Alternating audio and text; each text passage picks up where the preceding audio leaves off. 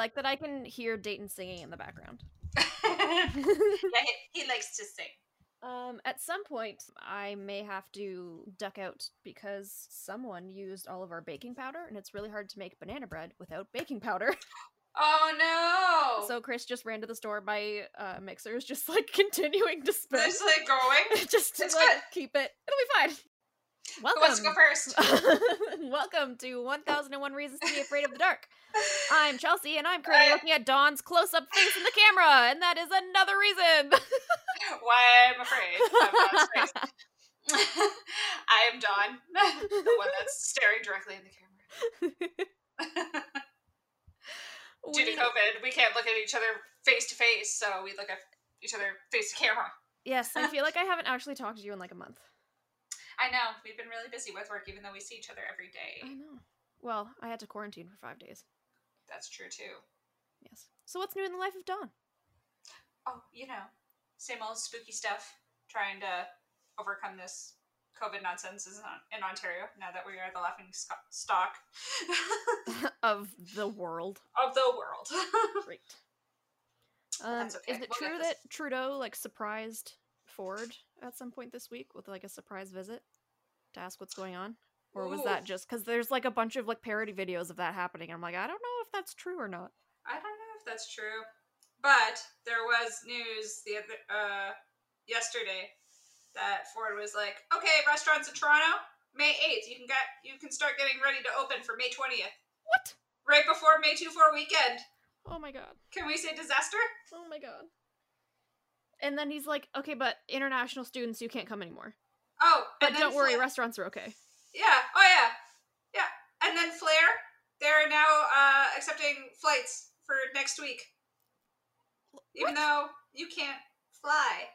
I'm so confused. Friends, this is social media and media in general in Ontario. They'll give you scary news like how many people are in the ICU now. But then they'll turn around and say, you can fly next week. Yep.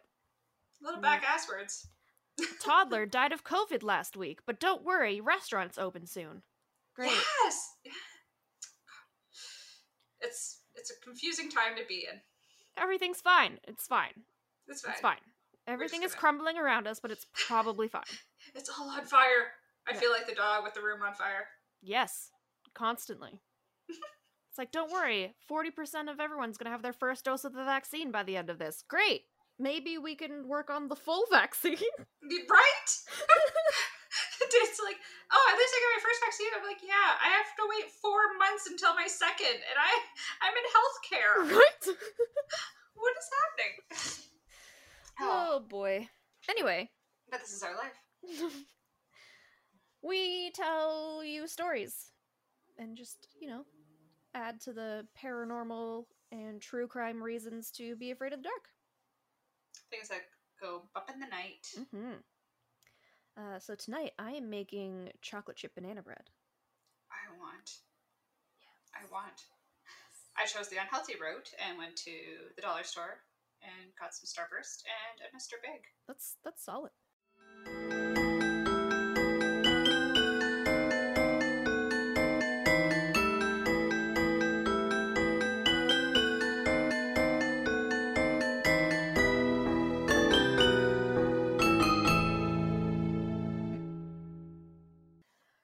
Alrighty, who wants to go first? I'll let you go first. Okay. I love your stories. They're just so good. Okay. Very well written. In case people didn't know, Chelsea is a very, very gifted writer. So I don't even write. So I wrote the intro to that one Mangones story. Yeah. But the rest of it is mostly just notes that I read information. Off. Yeah, just notes that I write down, and then I just tell you about the notes that I have. Still well written. So do you got a crime for me, or do you got a scary story? I do have a crime for you. Okay. So I wanted to do this when I saw that Netflix was coming out with a series on this guy. So the new Netflix series called The Serpent. Oh my god, I want to see that. Yeah, so I decided, as soon as I saw that was coming out, I was like, okay, I want to do all the research first because I know they're taking some dramatic liberties. So I wanted to make sure I got all the research done first so I knew the actual story, and then I can sit down and watch it and enjoy it. Right. So this is the story of the serpent. Ooh. I am going to butcher a lot of these names. Also, there's a lot of names in the story, so if you get confused or anything at any point, let me know. Okay. Hochend Sobraj was a wealthy Indian merchant who lived in Saigon, Vietnam. In April 1944, he and Tran Loan Phung, a Vietnamese quote-unquote peasant girl, gave birth to their son, Hochend Baunani Gurmukh Sobraj. I definitely butchered those names. I'm so sorry. Shortly after his birth, Hochend Sr. left and married another woman from India.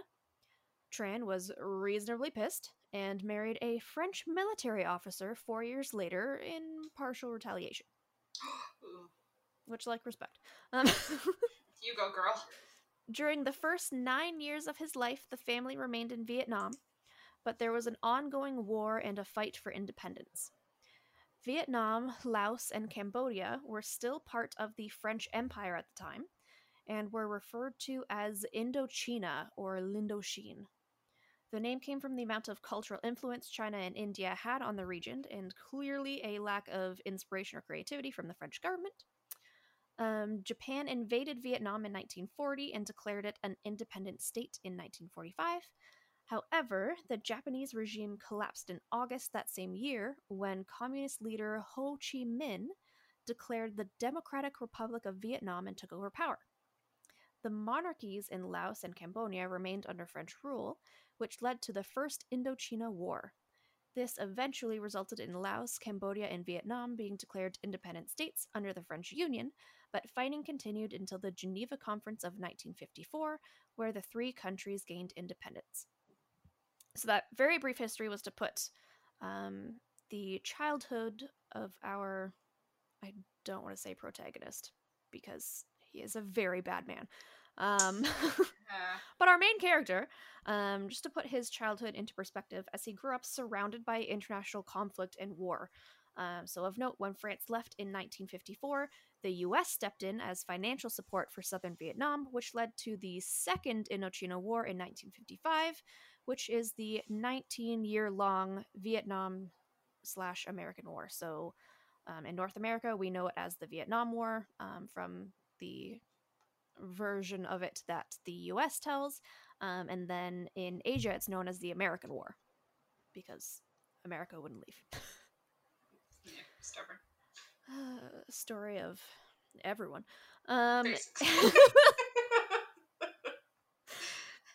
History repeats itself. Oh boy. In 1953, Hochand's stepfather, so this is Hochand Jr. that we're talking about. So in 1953, Hochand's stepfather, the French military officer, moved the family to France. Hochand hated his new home and was the subject of racially motivated bullying at his new Catholic boarding school in Paris. So he was a mixed race, so he was half Indian, half Vietnamese, living in France. So there was a lot of racially motivated bullying at his Catholic boarding school in Paris. It was at the school that he got his nickname that most of the Western European world knows him as, Charles. So he got the nickname after apparently a strikingly accurate Charlie Chaplin impersonation. Ooh. Yes, so from now on I will be calling him Charles because that is what he started going as permanently. So, driven by his hatred for being in France, he would throw tantrums, wet the bed frequently, and eventually ran away twice in his teens back to Saigon. His father sent him back to France each time, and Charles eventually turned to crime for money to leave France on his own, again to return back to Saigon. After a brief stint in jail for robbery, he did make it to Saigon again for yet another uninvited family reunion. He wrecked his father's car and was sent to India to live with other relatives, but soon after ran away from them as well, back to Saigon before being immediately sent back to France. So this story so far is so sad. A kid grows up around war to a birth father who wants nothing to do with him, then is moved to France, which is the quote-unquote cause of that war. Oh my God. His boarding school is a nightmare where the children are racist towards him, so he tries to go home to Vietnam.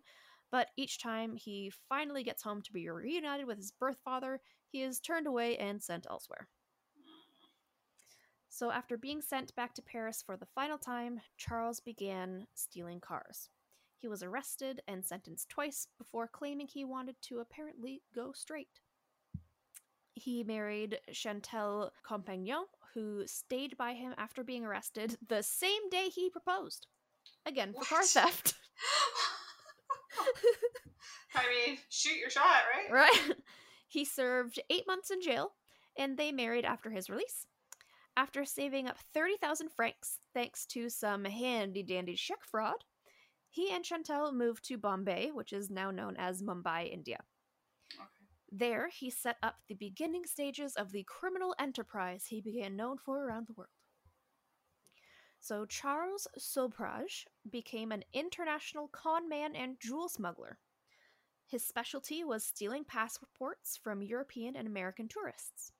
In 1972, he and an unidentified female hired a chauffeur in Pakistan whose name was Habib. We don't know why, but Charles drugged Habib, which ended up killing him. So he dumped the body in a river. This was his first known murder. In 1973, he was arrested for armed robbery of jewels and was granted bail, even though he was able to briefly escape custody. He then fled to Kabul, where he was once again arrested and jailed for auto theft, and where he once again escaped custody. How much energy does this guy have? Oh, so Good much lord. more. So much more. Holy God. He and his half-brother went to Istanbul together to steal from tourists. They continued this for nearly 2 years throughout Southeast Asia and the Middle East, before getting arrested in Greece. Because he was so nice to the guards, bribery, he managed to escape prison once again, but left his brother behind.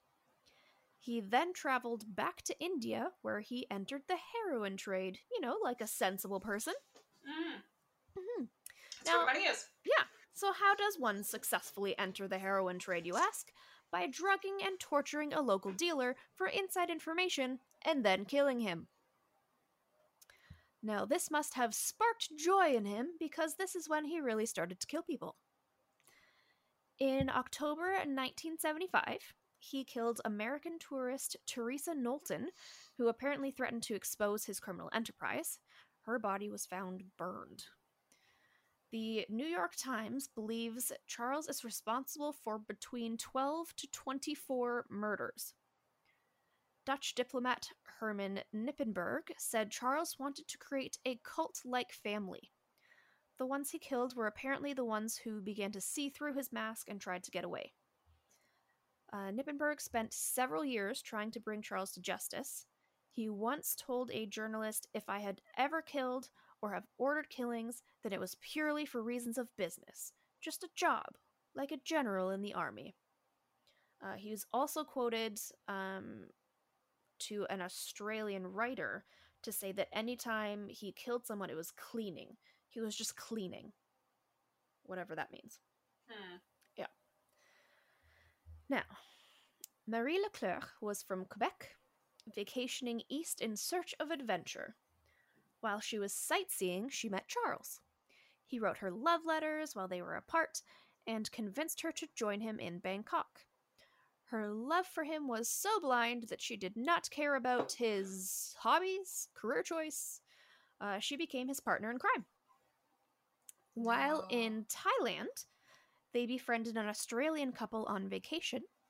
And by befriend, I do mean that the Australians thought they had met some new friends, but Charles drugged their drinks and robbed them while they were unconscious. Oh my God. Yeah. Like Bonnie and Clyde. Oh, yes. Charles and Marie also took in a young French boy, Dominique. And by took in, I do mean subtly poisoned over a period of days to the point the poor kid thought he was dying of dysentery. Mm-hmm. Oh my God. Do we see a pattern developing? Once the boy viewed himself as in Charles' care and therefore debt, his health started to miraculously recover. Of course, of course. In the meantime, Charles was busy befriending 2 French ex-police officers, although instead of using drugs this time, he used Marie. And while they were preoccupied, he robbed them as well. Now, when he robbed people, he stole their cash, any plane tickets they had, any jewelry and valuables, as well as their passports. When these 2 Frenchmen discovered they had been robbed, Charles was there to rescue them and let them stay with him, so they were now in his debt and could easily be controlled. Last but not least, the final addition to this group was A.J. Chowdhury from India. No drugs necessary here, as he was just as psychotic as Charles. He quickly became a close confidant and right-hand man. Now, Jenny Bolivar was an American tourist who was traveling in hopes of exploring Buddhism and meditation.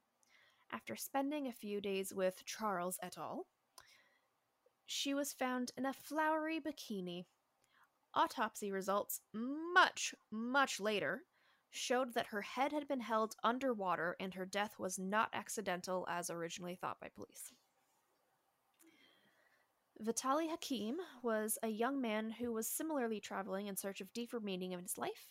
Some sources claim he was a rival heroin dealer, but most sources say he was a nomadic Jewish man that became friends with Charles and his group. After spending a few days together, Charles and Vitaly had checked out of the hotel to go visit some friends. However, once he had checked out, Charles saw his opportunity. He beat him, then covered him in gasoline and burned him alive. Vitaly's body was left on the side of the road where police thought he had been attacked by bandits. And this is all still in 1975. Oh my god. In December 1975, a couple of Vitaly's friends came looking for him at the hotel. The front desk, of course, told him he had checked out and left, but he had apparently left a note for his girlfriend, Charmaine. So she soon arrived at the hotel and met the ever-so-charming Charles. Now, when Charmaine arrived looking for Vitaly, Charles was in the middle of poisoning a Dutch couple he had met in Hong Kong and invited to visit him in Thailand. While he was ever so kindly nursing them back to health, he was worried that Charmaine would find out what he's up to, so he and good old AJ killed the couple, strangling and then burning them. So their names were Hank Betania, who was 29, and Cornelia Hemker, 25. Now, shockingly, Charmaine was also killed later that same month. So she was drowned similarly to Jenny and was also found in a flowery bikini. Jenny and Charmaine's deaths were not initially connected, but once they were, Charles was named the Bikini Killer. After killing Hank, Cornelia, and Charmaine, Charles moved his crime family to Nepal using the stolen Dutch passports. In Nepal, we know he met 2 female North American backpackers, but there seems to be some confusion as to what their names were. Some sources say it was Laurent Carrière from Canada and Connie Bronzich from California, whereas other sources say it was Laddie Dupar from the States and Annabella Tremont from Manitoba. Or that Connie's nickname was Joe. Either way, both North American tourists were killed and their bodies were found burned on December 22nd, 1975. Charles was questioned by police for the murders, but was released. Using their 2 newly stolen North American passports, Charles and Marie returned to Thailand.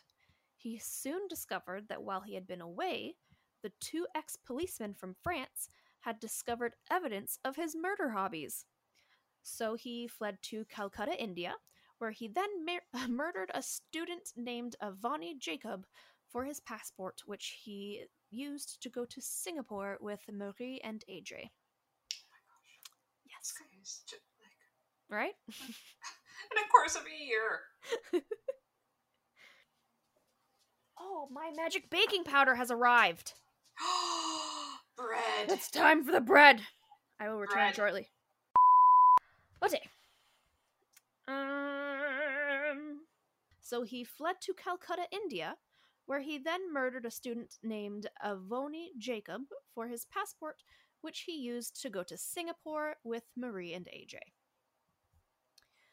Now, in March 1976, we have finally changed years. Oh my gosh. A year later.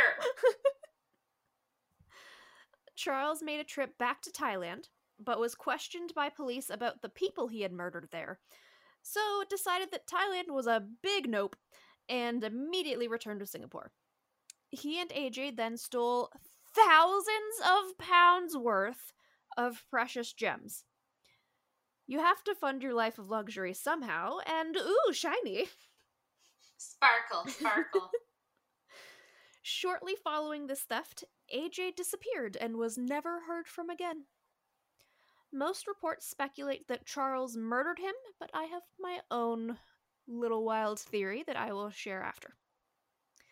Meanwhile, the Dutch diplomat that I briefly mentioned at the beginning was investigating the murders of Hank and Cornelia, the Dutch couple that Charles had been charming, seducing, and drugging when Charmaine had came looking for Vitaly.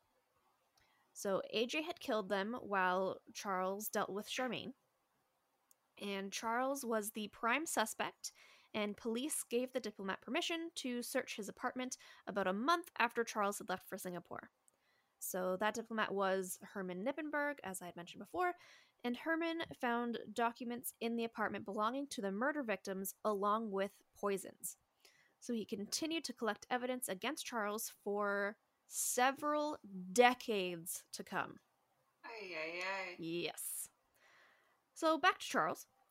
He and Marie left Singapore and went to Geneva, Sweden to sell their gems, and then returned to India in hopes to rebuild their drug-induced criminal family. Charles met tourists Barbara Smith and Mary Ether in Mumbai and recruited them into his family using his incredible skills in psychology. So some background info here. Charles was very well read in psychology. So the reason he was named the Serpent was because of how good he was at talking to people and manipulating them.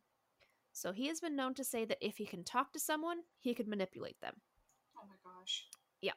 He was also very knowledgeable of gems and jewels, of course, so this combination is what made it so easy for him to manipulate prison guards and police officers throughout his criminal career.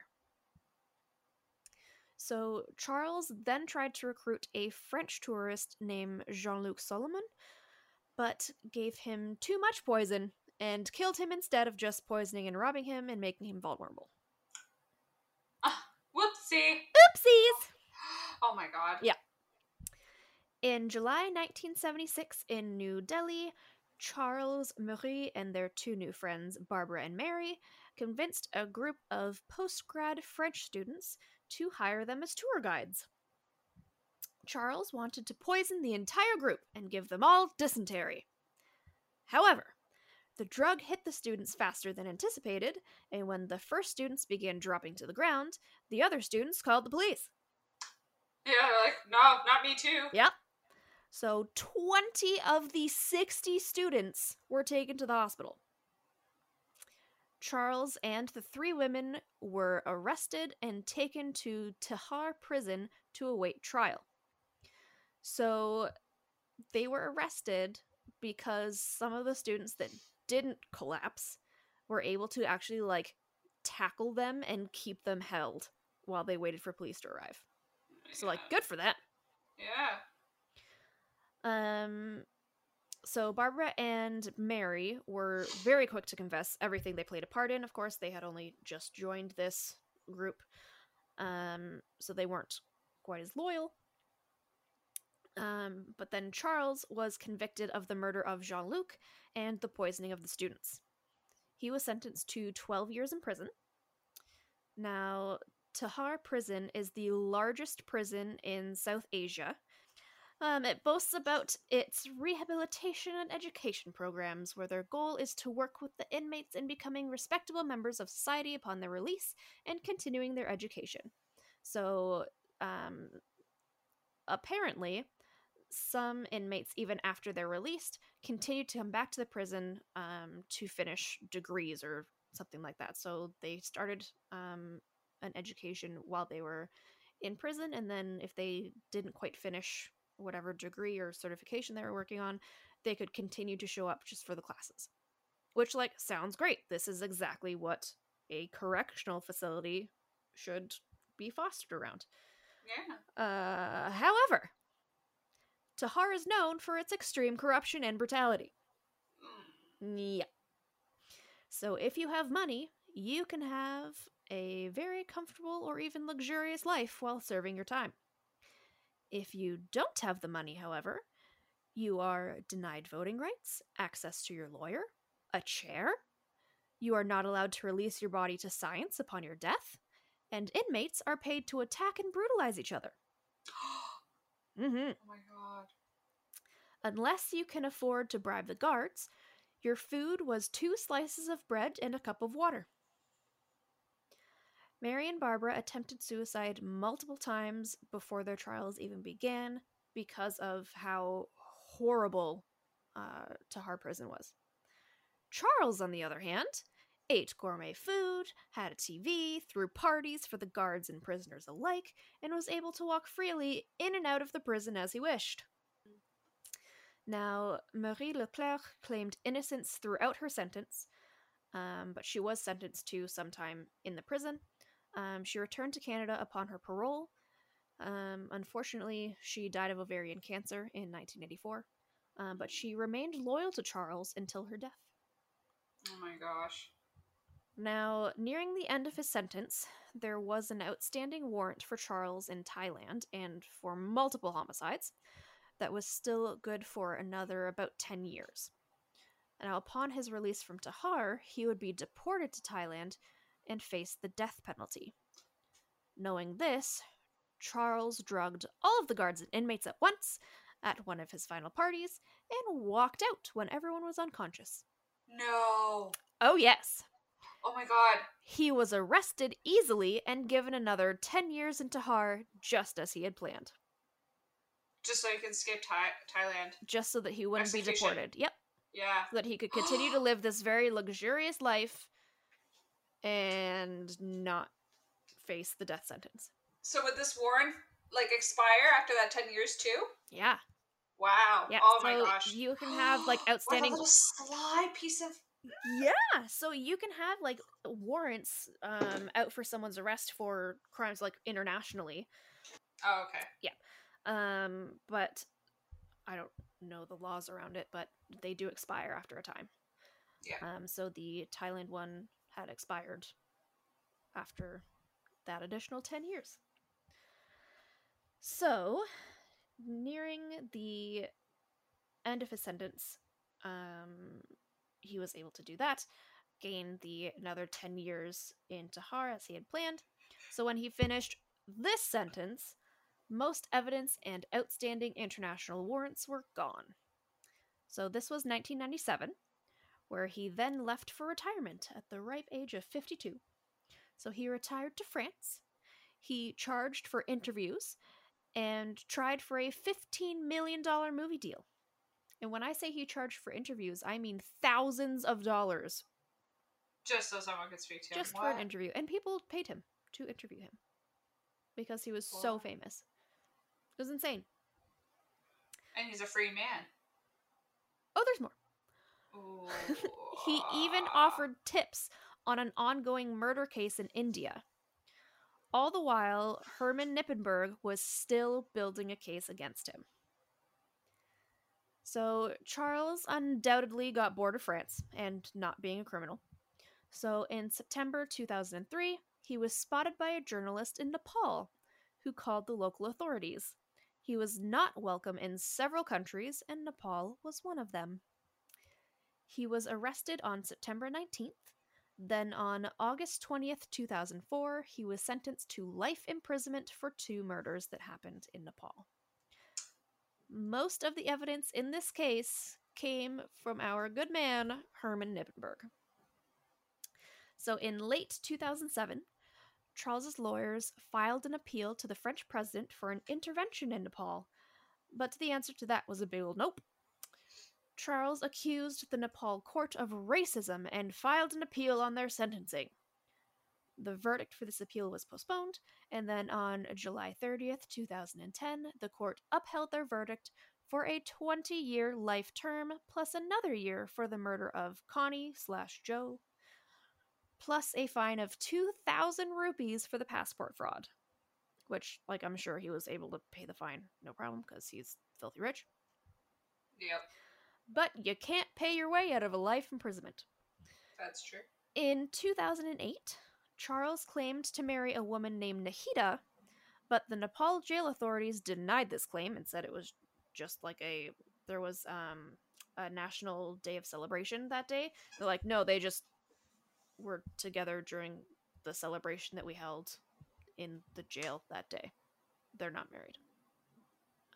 But he's still claiming that they are. They're not. Charles is still behind bars in Nepal, and there is another case pending against him for the murder of Laurent Carrière. So, stay in jail forever. Goodbye. How old is he now? So he was 52 in 1997 when he retired to France. So he's in his 70s now. Okay, so here is my theory about AJ. So I think Charles was getting too confident and sloppy. The police in Thailand knew about the murders, and the Frenchmen knew who he was, even if they did not know the extent of his involvement. So since he was a psychopath even before meeting Charles, maybe he stole extra gems and used them to disappear so he would never face jail time. Yeah, that's a good theory. That's like my initial thought when I was reading through. And then I saw that like people assumed that Charles had killed him. I'm like, yeah, but he had no motive to kill him. Like, he's a psychopath, so I'm sure he could think of lots of reasons to kill him. But unless he was suddenly turning against him, which seems unlikely considering their history, just from clearly my personal experience profiling people.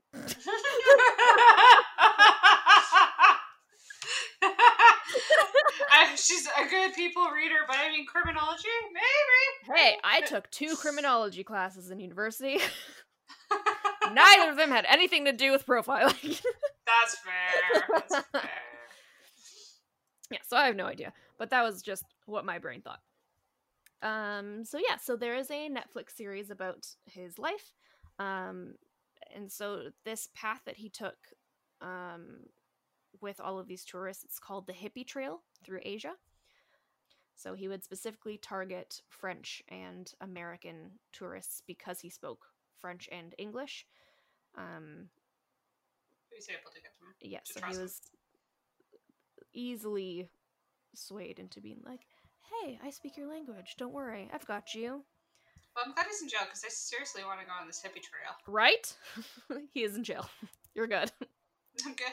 But, like, I mean, there's always others like him. Yeah. Yeah. That's the sad part. So, yo, travelers out there, be fucking cautious. Yeah, Trust there are nobody. so many horrifying stories of people traveling and they trust people. Yeah. Which is so sad. Yeah. Because, like, one of my favorite parts of traveling is, like, getting to know locals and, like, learning about the culture. And shocking, the sociology major is interested in the culture. Want to know more? Yeah. But I really hope that he gets none of the money from the Netflix series. I seriously hope not, and I wouldn't think he would unless... Yeah, I don't know. He finds out about it and tries to sue or something. I don't know. I think they made a deal with so there was an Australian writer who wrote a book about him who paid to interview him during... Yeah. Oh, so they're probably paying him. So they're probably paying the writer for some of the rights to that book.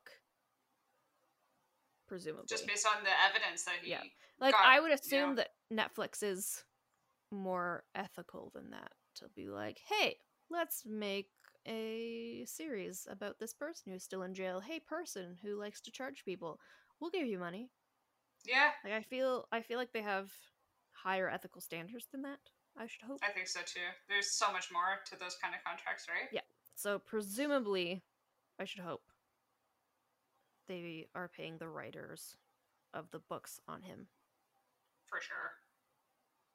But yes, I'm excited to watch that Netflix series now and see. So excited now because you had me on the edge of my seat there. Yeah. Just in 1 year, look how Right? much you got. So like all of that not happened. proud, but look how much he accomplished. Right? Like I'm not impressed by it, but like I am impressed by it. Like Yeah.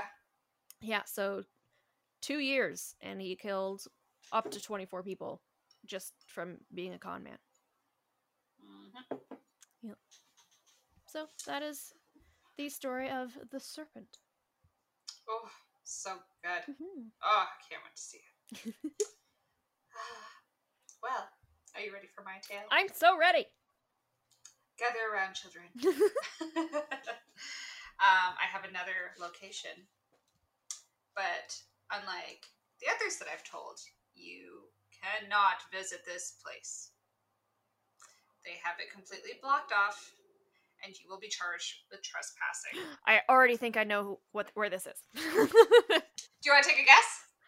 Nope, I just want to listen. You want to listen? Yeah, Okay. I'll tell you if I'm right or wrong. So I won't even tell you the name of it yet. I'll just start telling you a story, and I'll put the title in there somewhere. So, even just saying this person's name, Terry Sherman and his wife, Gwen, purchased a cattle ranch for his family of 4. And this was in like early 1990s. And just after 18 months of moving his family into the property, they sold the 512-acre parcel away after just 18 months. Curious. Yeah. So, of course, I am talking about Skinwalker Ranch, or also known as Sherman Ranch. Yay! It is not what I was thinking about. What were you thinking? But, so there is this prison. I believe it's in Asia.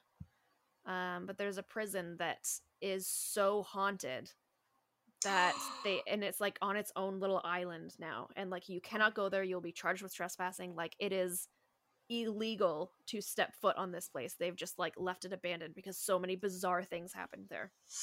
Oh, that's so creepy. But I like the same with that forest in Asia. Yes. Or is it? Yeah. They made that horror movie about it.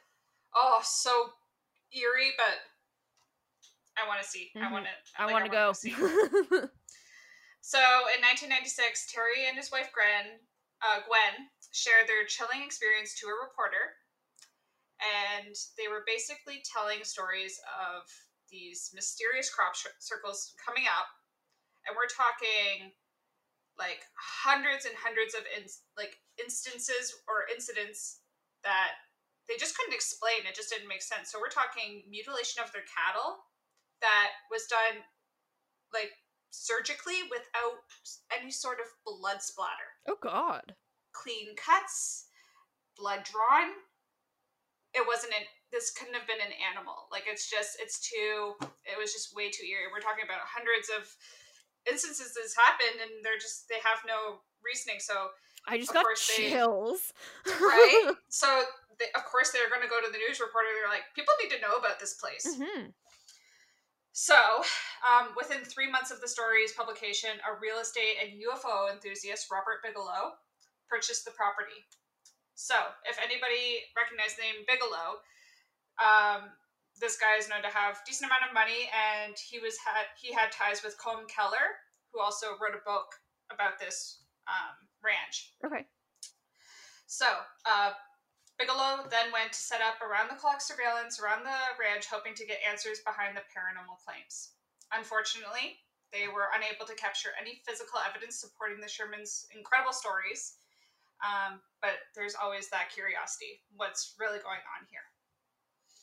So the ranch was then sold again, and then obtained the name Skinwalker Ranch, just because of the reportings, publicized, people just want a creepy story. That's what they're drawn to. Okay. So even though there was lack of evidence, it became a hotbed for paranormal sightings over the years that some extraterrestrial deemed it was like UFO alley for a lot of people. I can see how that connection was easily made. Yeah. Paranormal investigators and UFO enthusiasts have also claimed to have seen mysterious skyborne UFOs. They're talking like beam of light going up and down in the sky. Other claims have been a mysterious large animal, notably like a wolf that was 3 times its size, like of an average wolf, which Terry actually claimed he shot multiple times close range with a rifle, and it had no effect on the creature. So there have been sightings of beating eyes. Like, we're talking about, usually he would claim about 400 yards out. And he's like, I want to know what's going on there. Okay. So then in 1997, after the ranch has been sold off the Shermans, a biochemist, Com Keller, was working on Bigelow's National Institute for Discovery and Science, claimed to see a large humanoid, quote unquote, creature spying on the research team from a tree. He explains more in his book, The Hunt for Skinwalkers Science Conference and the Unexplained. He claimed that the creature was about 50 yards away, watching the team safely from a tree, and like just perching there watching. And it wasn't moving. So, Colm fired at the creature with a rifle. It disappeared. And as he got closer to the area, he saw these footprints in the snow. And just the way he described it was like, it was almost like a claw, but there was a claw in the back of it as well, so deeply embedded into it, he couldn't fathom what kind of animal it could have been. Oh my goodness. Yeah. So, he explained it could have been it looked like a raptor print or something of a huge bird. So, the term skinwalkers, actually, just a little bit of history on that. If anybody is familiar with the Navajo tribe, they're known in southwestern America. They are one of the biggest tribes there. And they also have connection with the Ute tribe. I'm sorry if I mispronounced that. So, with the Navajo tribe, their religion wasn't not unusual to have these shape-shifting witches or creatures. It was part of their history. They could transform themselves into any creature of their choosing, and they would murder, collect things, right? Or even food. So maybe the whole cattle thing was, right? A whole thing. However, the Sherman's Ranch was only nearly 400 miles north of the Navajo Nation, so not that far off. And then right close to that was the Ute tribe nation as well. The Navajo and the Ute tribe didn't have the greatest relationship. So even with the Ute tribe, they didn't really believe in the shapeshifters. They preferably believed in the balls of light. But with the balls of light, they were also mischievous. So their folklore was that these balls of lights would come from the sky and go into water, and if they attracted somebody, they would pull you under. So it was just a way to capture people. That was just part of their folklore. So I just thought that was super interesting, especially with the indigenous people, right? And their folklores and their stories behind it all. And then the fact that in 1990s, people were experiencing these phenomenons, right?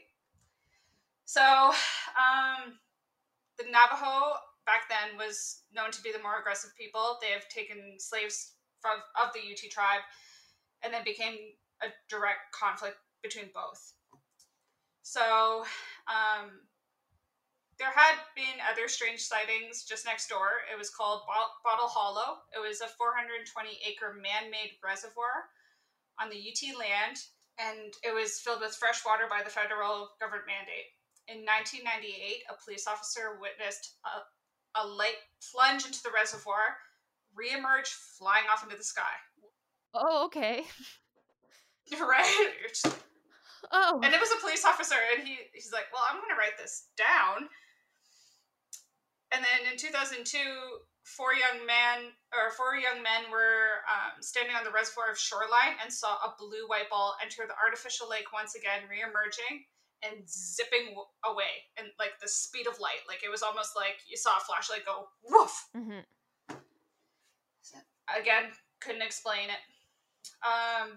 With the Bottle Hollow experiences, this just made more sense with the Yuchi tribe. They're like, yep, these were either evil spirits that would rise up out of the water and try and bring you in, like drag you in. Mm-hmm. So then, with these sightings off and on, it's now become more of an urban legend than anything else. But because of the urban legends, people are more attracted to do dark tourism to these places. But because now they're trespassing on private land, private ranches, there's another person that actually owns this right now. I'm assuming he probably wants to make a home of it, so he's literally said, no trespassing. You can't come here. No matter what you've probably heard or whatever evidence you want to try and collect, not here. So in 2016, Bigelow sold the Skinwalker Ranch for $4.5 million. Oh, okay. And just to put it in perspective, when the Shermans bought it, they bought it for $200,000. Yeah. So with the gain in popularity and everybody wanting to try and purchase this ranch, it definitely gained some money. Mm-hmm. So now even the name Skinwalker Ranch was filed for a trademark in 2017. And that's just to gain a little bit more popularity, especially after they made a movie about this place. Yes. So if you're ever around that area, I'm sure people have probably gone to Bottle Hollow to see the reservoir. And yeah, just see what's going on there as well. It's super creepy. Interesting. That is creepy. Imagine looking out and seeing dead cattle and beady eyes in the bush and trying to shoot something and it's not going down and it's like 3 times the size of a wolf. No, thank you. Ugh. I have so many questions. Like, I 100% want to believe this, but at the same time, like, I'm like, okay, what could it have actually been that then, like, the fear and perceptions around it then grew, so like it mixed reality with the imagination? Like, what was it actually? Was it actually that, or was it something else? Something else that just like made their imagination run rampant and believe that it was something bigger. I definitely have a theory where this could have been almost a similar story as the Amityville Horrors, where they would go on national television and they were profiting a lot off this house after the previous family murders, right? This is the new couple that actually moved in. Same kind of deal where, not saying the Shermans weren't lying or anything. I'm sure they've probably experienced something they couldn't have explained, but I'm assuming also that their name was also on that ranch. Sherman Ranch, that's what it's known for. They've gained decent money for it as well. So, yeah. Lots of stories. My goodness. So I don't even know how I would like respond to finding livestock like that. Yeah. Well, I do know. I'd be like, vampires are real, or the aliens are here. They're taking my cattle, they're abducting them, and they're slicing them open, draining their blood. Oh, and also, fun little fact, skinwalkers are the chupacabra!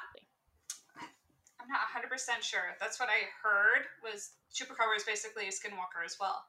Like, according to Wikipedia, I mean, don't really listen to Wikipedia, but, the first reported attack eventually attributed to the creatures occurred in March 1995. Weird. Literally in the same timeline. No, yeah, like, it's...